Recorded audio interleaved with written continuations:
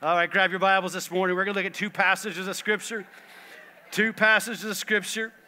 Matthew chapter 24, verses 42 through 44. And we're going to look at Titus chapter 2, verse 11 through 13.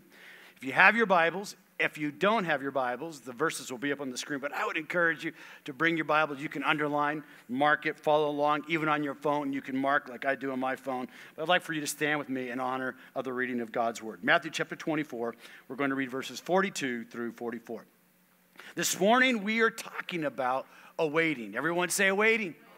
We're entering into the season of Christmas. As you can tell, the auditorium's been decorated, and the team did a marvelous job, and I'm so grateful for all the talent that we have here at City Church. But we are beginning a series entitled Awaiting, the real meaning of Advent. We're going to talk about awaiting the return of Jesus over the next 4 weeks. Matthew chapter 24, one of the classic passages where Jesus actually speaks of his return. We're going to read two verses. The Bible says, therefore. Everyone say, therefore. Now, this is Jesus speaking, remember. Keep watch, because you do not know on what day your Lord will come. But understand this, if the owner of the house had not known at what time of night the thief was coming, he also would have kept watch and would have not let his house be broken into. So you also must be ready, because the Son of Man will come in an hour when you do not expect him. And then Titus chapter 2, verse number 11. The Bible says, for the grace of God has appeared that offers salvation to all people. It teaches us to say no to ungodliness and worldly passions, and to live self-controlled, upright, and godly lives in this present age. And here's the key. While we wait for the blessed hope, everyone say the blessed hope. The appearing of the glory of our great God and Savior, Jesus Christ. The blessed hope, the appearing of the glory and the great God and Savior, Jesus Christ. This morning, we're going to talk to you on this idea. While we are awaiting his return, we are people of hope. This morning, we're going to pray for family members that are in our church that lost their wife. Johnny Rivera and Juan is here this morning, lost his mom. Miss Gloria went home to be with the Lord on Wednesday afternoon right about 1:30. And Johnny, we love you. We want you to know we're praying for you today. Johnny's right down here over on your right-hand side. Just stretch your hand towards him this morning. We're going to pray for the Rivera family. And as we honor her life this week, and as we have a homegoing service, let's pray for the extended family as well. Father, Lord, we know that there is great sadness and great sorrow, Lord, at the lossing of our spouse. Can't even imagine, Lord, what Johnny is experiencing. And God, his heart's desire today is to experience the comfort and the peace that only you can give. And God, I ask right now that in this moment he will sense it. And Lord, for Juan, I pray that you will touch him with that sense of grace. God, as we remember the life of Gloria today, we thank you, Lord, that she had her hope, she had her faith firmly rooted in you. And God, we will see her on the other side. Father, for those that are in this room today, I pray that you'll give them a spiritual ear to hear. God, that as we are awaiting the return of our Savior, Jesus Christ, I pray that our hearts will be filled with a sense of expectancy, a sense of hope. God, I pray, Lord, for every person that's here that you'll give them an ear to hear, but you'll also give me a mouth to speak. I ask this, Jesus, in your mighty and powerful name.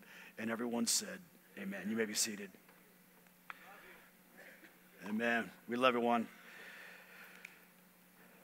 You know, we talk about Advent, and Advent is something traditionally in a church like ours isn't celebrated. About 10 years ago, I was trying to figure out what to do with the Christmas season with, you know, the Christmas story. Because the Christmas story, if you've been a preacher for a long time, you know, you got Mary and you got Joseph and you got the wise men come from the east. And, you know, you got some familiar stories that you hear in song and the kids tell it in their plays and Christmas programs. And they all seem really cute. But as I began to study this whole thing surrounding the birth of Christ, I realized that the early church really never celebrated the birth of Jesus, although they recognized it and honored it. What the early church really reflected back to was the words that Jesus said when he said, I am going to come again.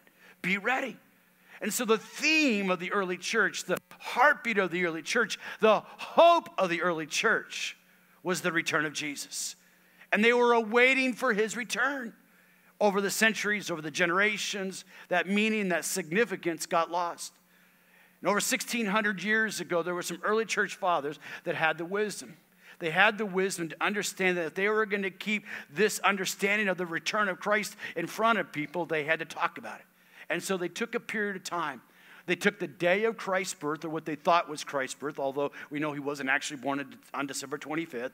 But they took that time and they said, okay, we're going to take a time and reflect and repent. We're going to get our hearts right as we await the promise of his coming. And so that's exactly what they did.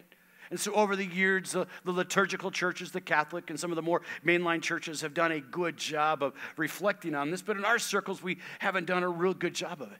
And so I felt about 10 years ago, we really needed to have this birth into our heart. And so we've talked about different aspects of it, but we've never talked completely about the return of Christ and relationship to this period of Advent.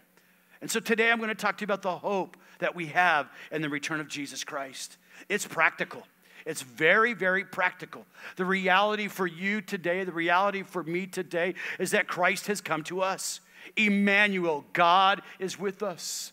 But the fact is, not only has he come to us, he's going to come again for every person who's looking and awaiting his appearing. It's also as a very prophetic moment. It's a very prophetic moment. See, the Old Testament Jews were waiting for the Messiah to come. They were waiting. All the prophecies of Isaiah, of Jeremiah, of Malachi, of Zechariah, even of Daniel spoke of the coming Messiah. But they missed it. So many missed it because they weren't looking and waiting for his appearing. The prophetic scriptures of the New Testament over 300 times refer to the return of Jesus.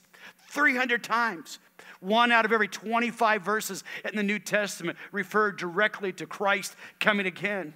It has a prophetic moment. It speaks to us in this generation. And then it has a personal moment for me. A personal moment that I am going to see my King and my Savior. It is my hope. You see, the world that we live in. Oh, I love the season of Christmas. I got home on Friday night with my family, and we have this little thing called Alexa. It's an Echo put out by Amazon. And it's a little toy that I have in my house. And I get to talk to it, and it tells me the weather and gives me a calendar for the day. I say, Alexa, tell me, what's the weather tomorrow? And Alexa will tell me what the weather is tomorrow. And I'll say something, Alexa, you do so much for me. And Alexa doesn't say anything back. But I said, Alexa, turn on classical Christmas music. It was Friday, the day after Thanksgiving, and Alexa popped up the classical Christmas station. And my heart just began to melt in my room. I began to think about the time we just had with my son and daughter-in-law and her family. I began to just reflect back over growing up as a kid and how much I love Christmas.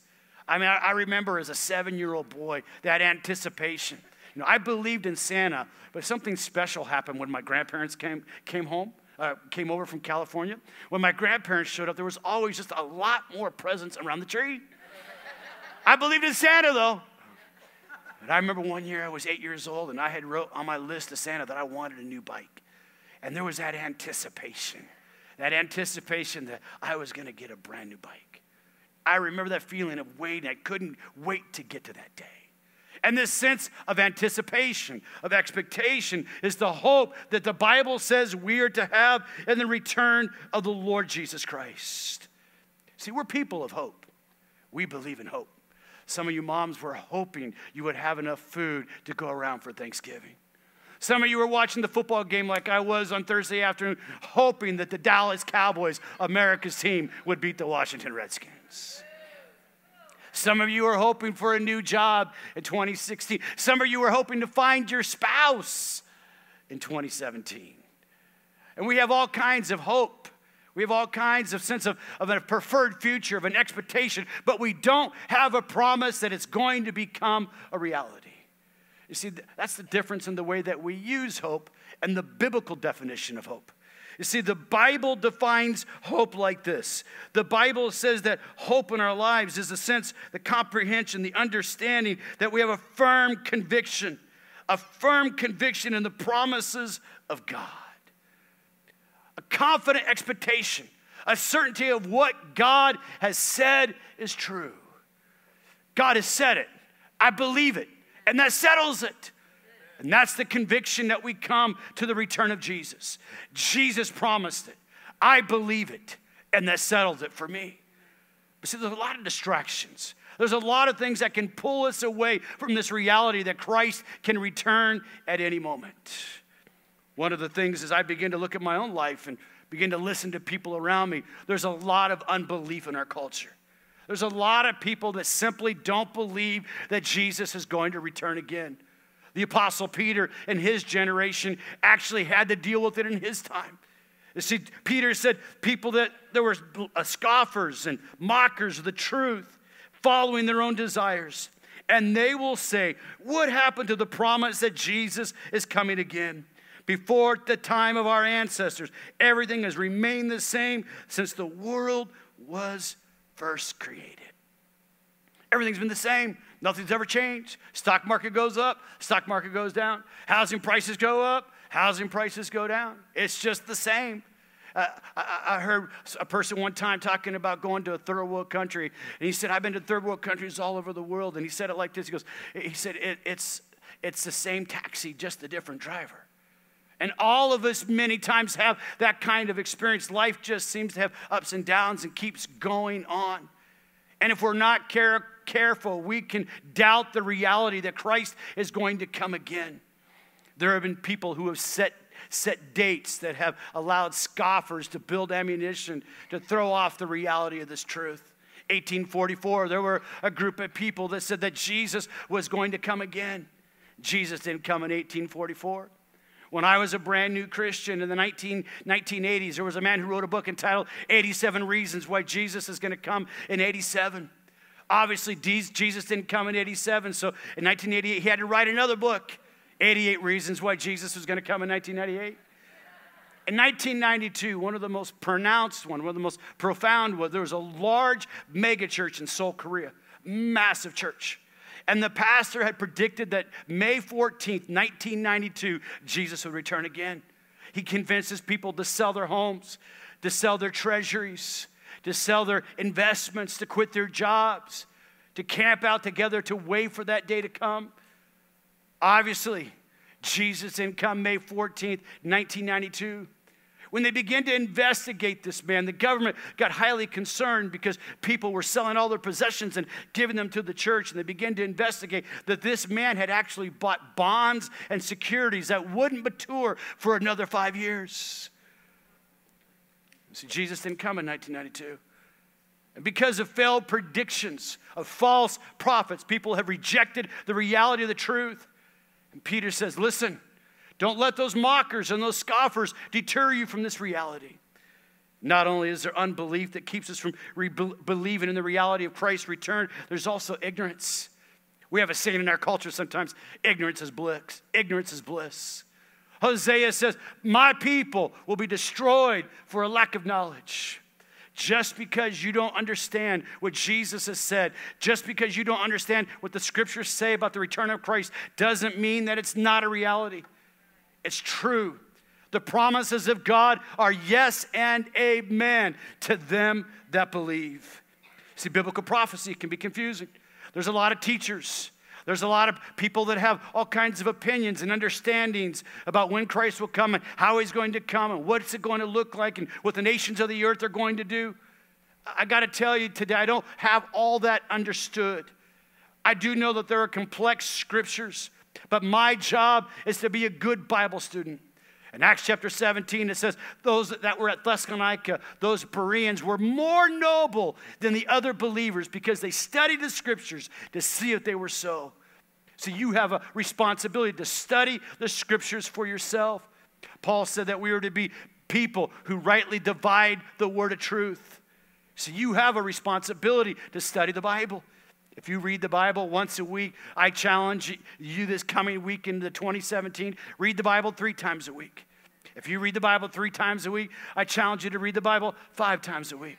If you read the Bible 5 times a week, I challenge you to read the Bible twice a day. Let's grow in our capacity and understanding of the Word of God. Jesus said, heaven and earth will pass away, but his word will last forever. We have a responsibility, a personal responsibility to discipline ourselves to study the scriptures. Carnality. Jesus spoke of this. Jesus said in Luke chapter 21, watch out. Don't let your hearts be dulled by carousing and drunkenness and by the worries of this life. Don't let that day catch you unaware. The love of the world, love of the pleasures of the world, a lack of conviction to live for God, just being lazy about spiritual matters and reality, living a carnal life, living for the moment, without an eye on the reality of the eternity. I walked into the room the very last moment that Gloria breathed her last breath. Walked into the room. Boom. She's gone. She's with the Lord. No more decisions. She had made the decision to say yes to the Lord. You see, we will stand one day before God. And sometimes we become lazy in our spiritual reality. And Jesus says, watch out. Watch out. Don't get lazy about the spiritual relationship that you have with me. And the last one is fear. Jesus said in John chapter 14, in relationship to the return of Jesus, do not let your heart be troubled. Now, I grew up as a child in the church. And when I was a child, there was a lot of teaching on the second coming of Jesus. And most of the teaching had to do with the imminency, the immediate return of Jesus, and me missing it, me not being ready. I remember there was a song, it went something like this. I wish we'd all been ready. Do, do, do, do, do, do, do.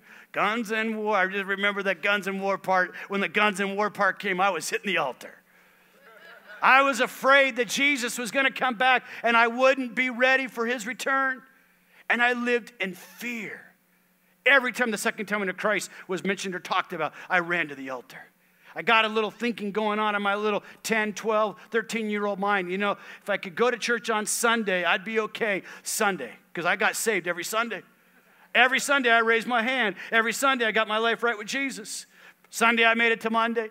Monday I wasn't too sure. It's getting a little shaky out there at school. Might have used a bad word or two. Get to Wednesday. I had to get back to church on Wednesday so I could get saved again. But then I had a long stretch from Wednesday to Sunday. And I was praying that Jesus wouldn't come in that time. My heart was motivated by fear and not by hope and not by faith because of a wrong understanding of the return of Jesus. It is the blessed hope of the believer. Someone said amen. Do not let your hearts be troubled. Don't let your hearts be troubled today. Jesus said, you believe in God, believe also in me. In my Father's house are many rooms. If that were not so, I would have told you that I am going to that place to prepare a place for you. And if I go and prepare a place for you, I will come back. Everyone say, come back. And I will take you to be with me, that you also may be where I am. Jesus is preparing a place for us, for those who are looking and awaiting his appearing. See, the promises of God that we have today are hopeful. The return of Jesus is hopeful. It's our blessed hope. We have this promise that he will never leave us nor forsake us. We have this blessed hope that Jesus Christ is going to return again. The writer of Hebrews says it like this. He says, there is a hope, a strong and trustworthy anchor for the soul. It's a trustworthy anchor. The truth, the reality that God has a purpose and a plan for all mankind, that God has a purpose and plan for all human beings, for all of his creation, for all of his people. God has a plan and a purpose for you and I today.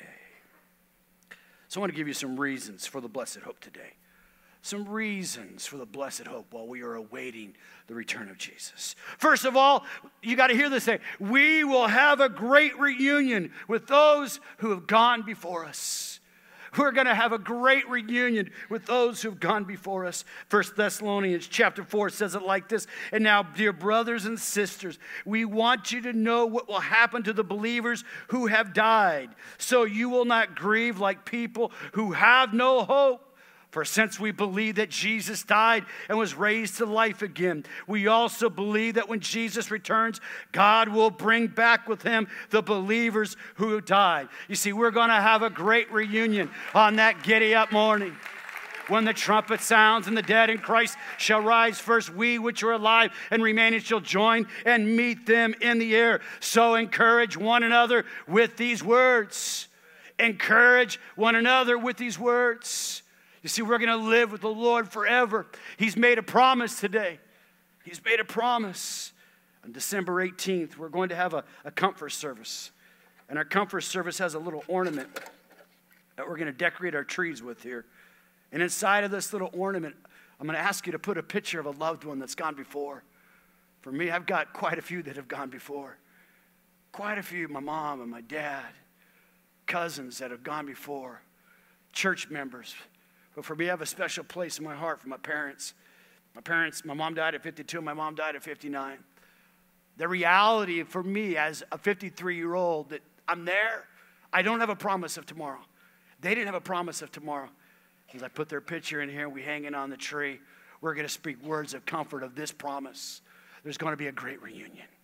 The dead in Christ shall arise first. And we which were alive and remaining shall meet them in the air. And so we will be with the Lord forever. Comfort one another with these words. So we have this reality of a great reunion. At the second coming of Jesus, he will dismantle Satan's power and all evil.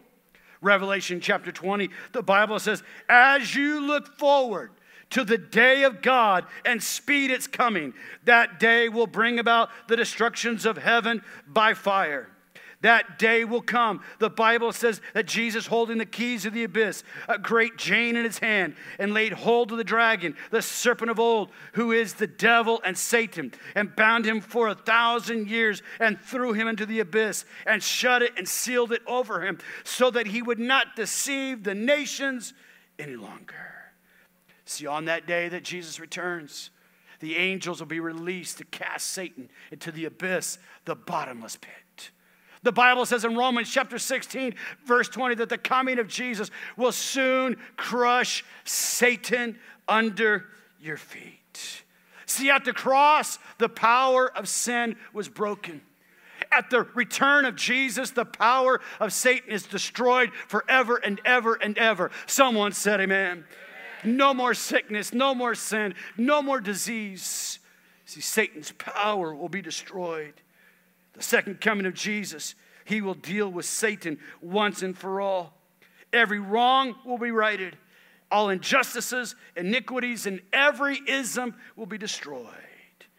See, the promise to you and I today is that Jesus is coming again. And when he comes again, he will create a new heaven and a new earth. 2 Peter chapter 2, the Bible says, as you look forward to the day of God speeding its coming, that day will bring about the destruction of the heavens by fire, and the elements will meet in the heat. But in keeping with this promise, we are looking forward. Everyone say looking forward. We are looking forward to a new heaven and a new earth where righteousness dwells. We look forward to this day when Jesus returns and he makes all things new. All things new. New heavens, new earth. See, in the very beginning of time, God created man in his image and put him in a garden, a place called Eden that was perfect. But man revolted against God. Man rebelled against God and chose to go their own way. And at that moment, chaos entered into the world. Destruction entered into the world. See, once a man chose to rebel against God, he sealed his own destiny of death. There was no hope. But see, even in the very beginning, God had a plan of a Savior. In Genesis chapter 3, the Bible says that God told the woman that the head of the serpent would be crushed by the feet of your son.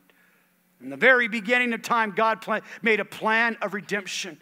And this Savior would come into the world to save all mankind from their sins. That was the first coming of Jesus. The prophets told about it. They proclaimed it. They preached it. But the people missed it. You see, the coming of Jesus, the second time, he will come again. Let me tell you, he will come again with blazing fire and glory. There'll be righteousness in his eyes. He will be looking for those who are awaiting his appearing. And when he comes again, all things will be made new. New heavens, new earth. new bodies. New bodies. The Bible says in the 1 Thessalonians that we will be changed. Everyone say changed. In the twinkling of an eye. We'll change. Our mortal will put on immortality. We'll become just like Jesus. We won't be Jesus, but we will have the same glorified body. New heavens, new earth. The chaos and destruction that we've reaped upon the earth that we live in, the Bible says it will melt with the fervent heat. And God will create all things new.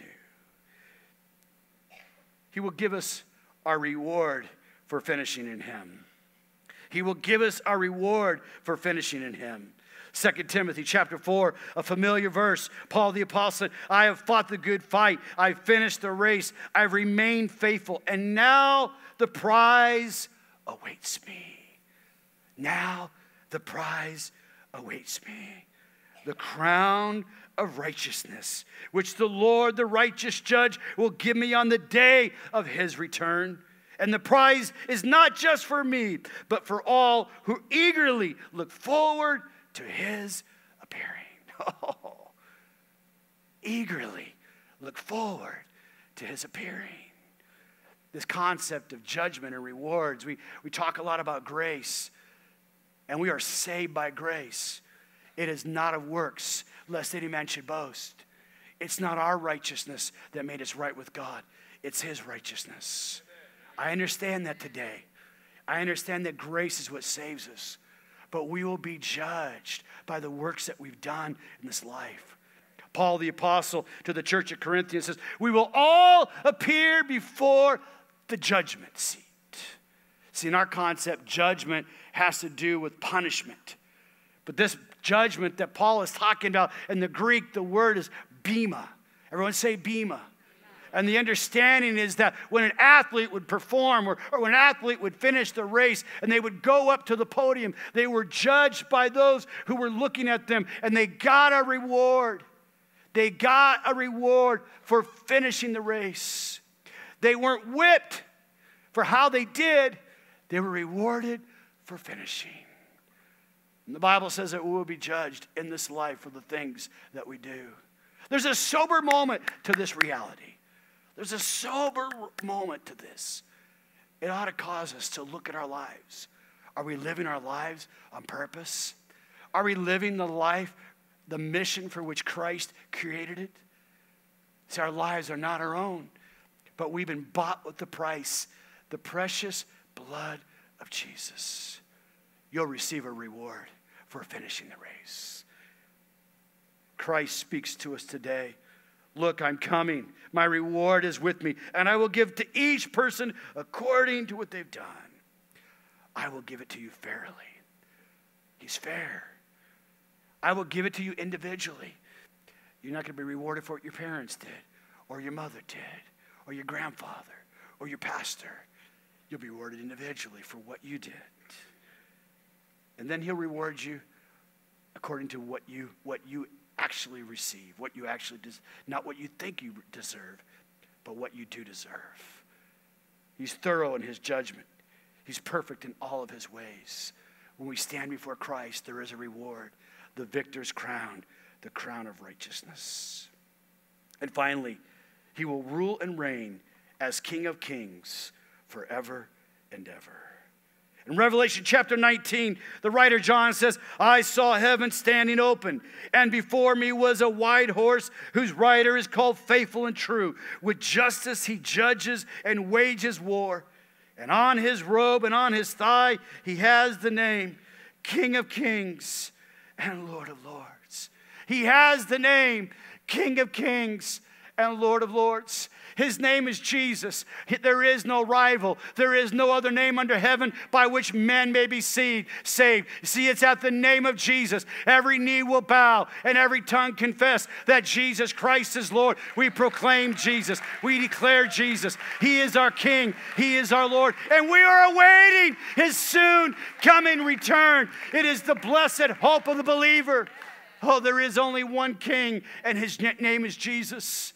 There's only one God, and his name is Jesus. There is only one Lord, and his name is Jesus. He is the King of kings and the Lord of lords. And let me tell you today, when the heavens open, he will be on that white horse. Come on, he will be riding on that white horse, and there'll be a sword. You can read it for yourself in Revelation 19. He'll have the sword, which is the word of God, and he'll be meting out justice and judgment on all the nations who rebelled against him. Let me tell you, when Jesus comes again, he'll make all wrongs right. He'll destroy the evil and the darkness and the destruction that's plagued humanity. Our hope today is in this ruling king. So what do we do? What do we do while we are awaiting? First, we are to watch. Everyone say watch. Some of you have been looking at your watch. We're going to get out of here. Watch and pray. Jesus said, don't let your hearts be dulled by the worries of this life. Don't be dulled by the little love trinkets, the attractions that the world would lay before you. Keep alert at all times. And pray that you may be strong enough to escape the coming horrors and stand before the Son of God. The sad reality that there'll be many who, like in Noah's day, heard the word. Noah stood as a preacher of righteousness for 120 years and said, God is coming to visit us. And the people didn't listen. I'm speaking a prophetic word to someone in this word. The Lord is coming again, but he's only coming for those who are looking and awaiting his appearing. So we watch and pray. We are to prepare our hearts and our lives. 1 John chapter 3, John says, dear friends, now we are children of God, and what we will be has not yet been made known. But we know that when Christ appears, we shall be like him. When Christ appears, we shall be like him. Jesus conquered death. Jesus conquered hell. Jesus conquered the grave. He has a new body, a resurrected body. And when Christ comes again, we'll have a new body.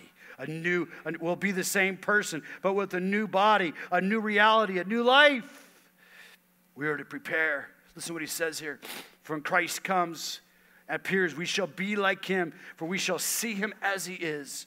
And all who have this hope in him purify themselves just as he is pure. See, when we have the expectation that Christ is going to come, it helps us decide not only what we're not going to do, but what we're going to do. We're going to live lives that please him, that serve his purposes in our generation. And we are to proclaim this blessed hope to others. We pray, we prepare our lives, and we proclaim this blessed hope to others. Jesus said, because of the increase of wickedness, the love of most will grow cold. But the one who stands firm to the end will be saved. And this gospel of the kingdom will be preached in the whole world as a testimony to all nations. And then the end will come. We're to preach this blessed hope. We're to preach this blessed hope to all peoples. It's the hope of the nations. It's the hope of the world. It's the hope of our generation. It's the hope for every person in Sanford. It's the hope to every person in Seminole County. It's the hope to every person in Central Florida. Jesus is coming again. Jesus is coming again. Oh, we will see him just as he is.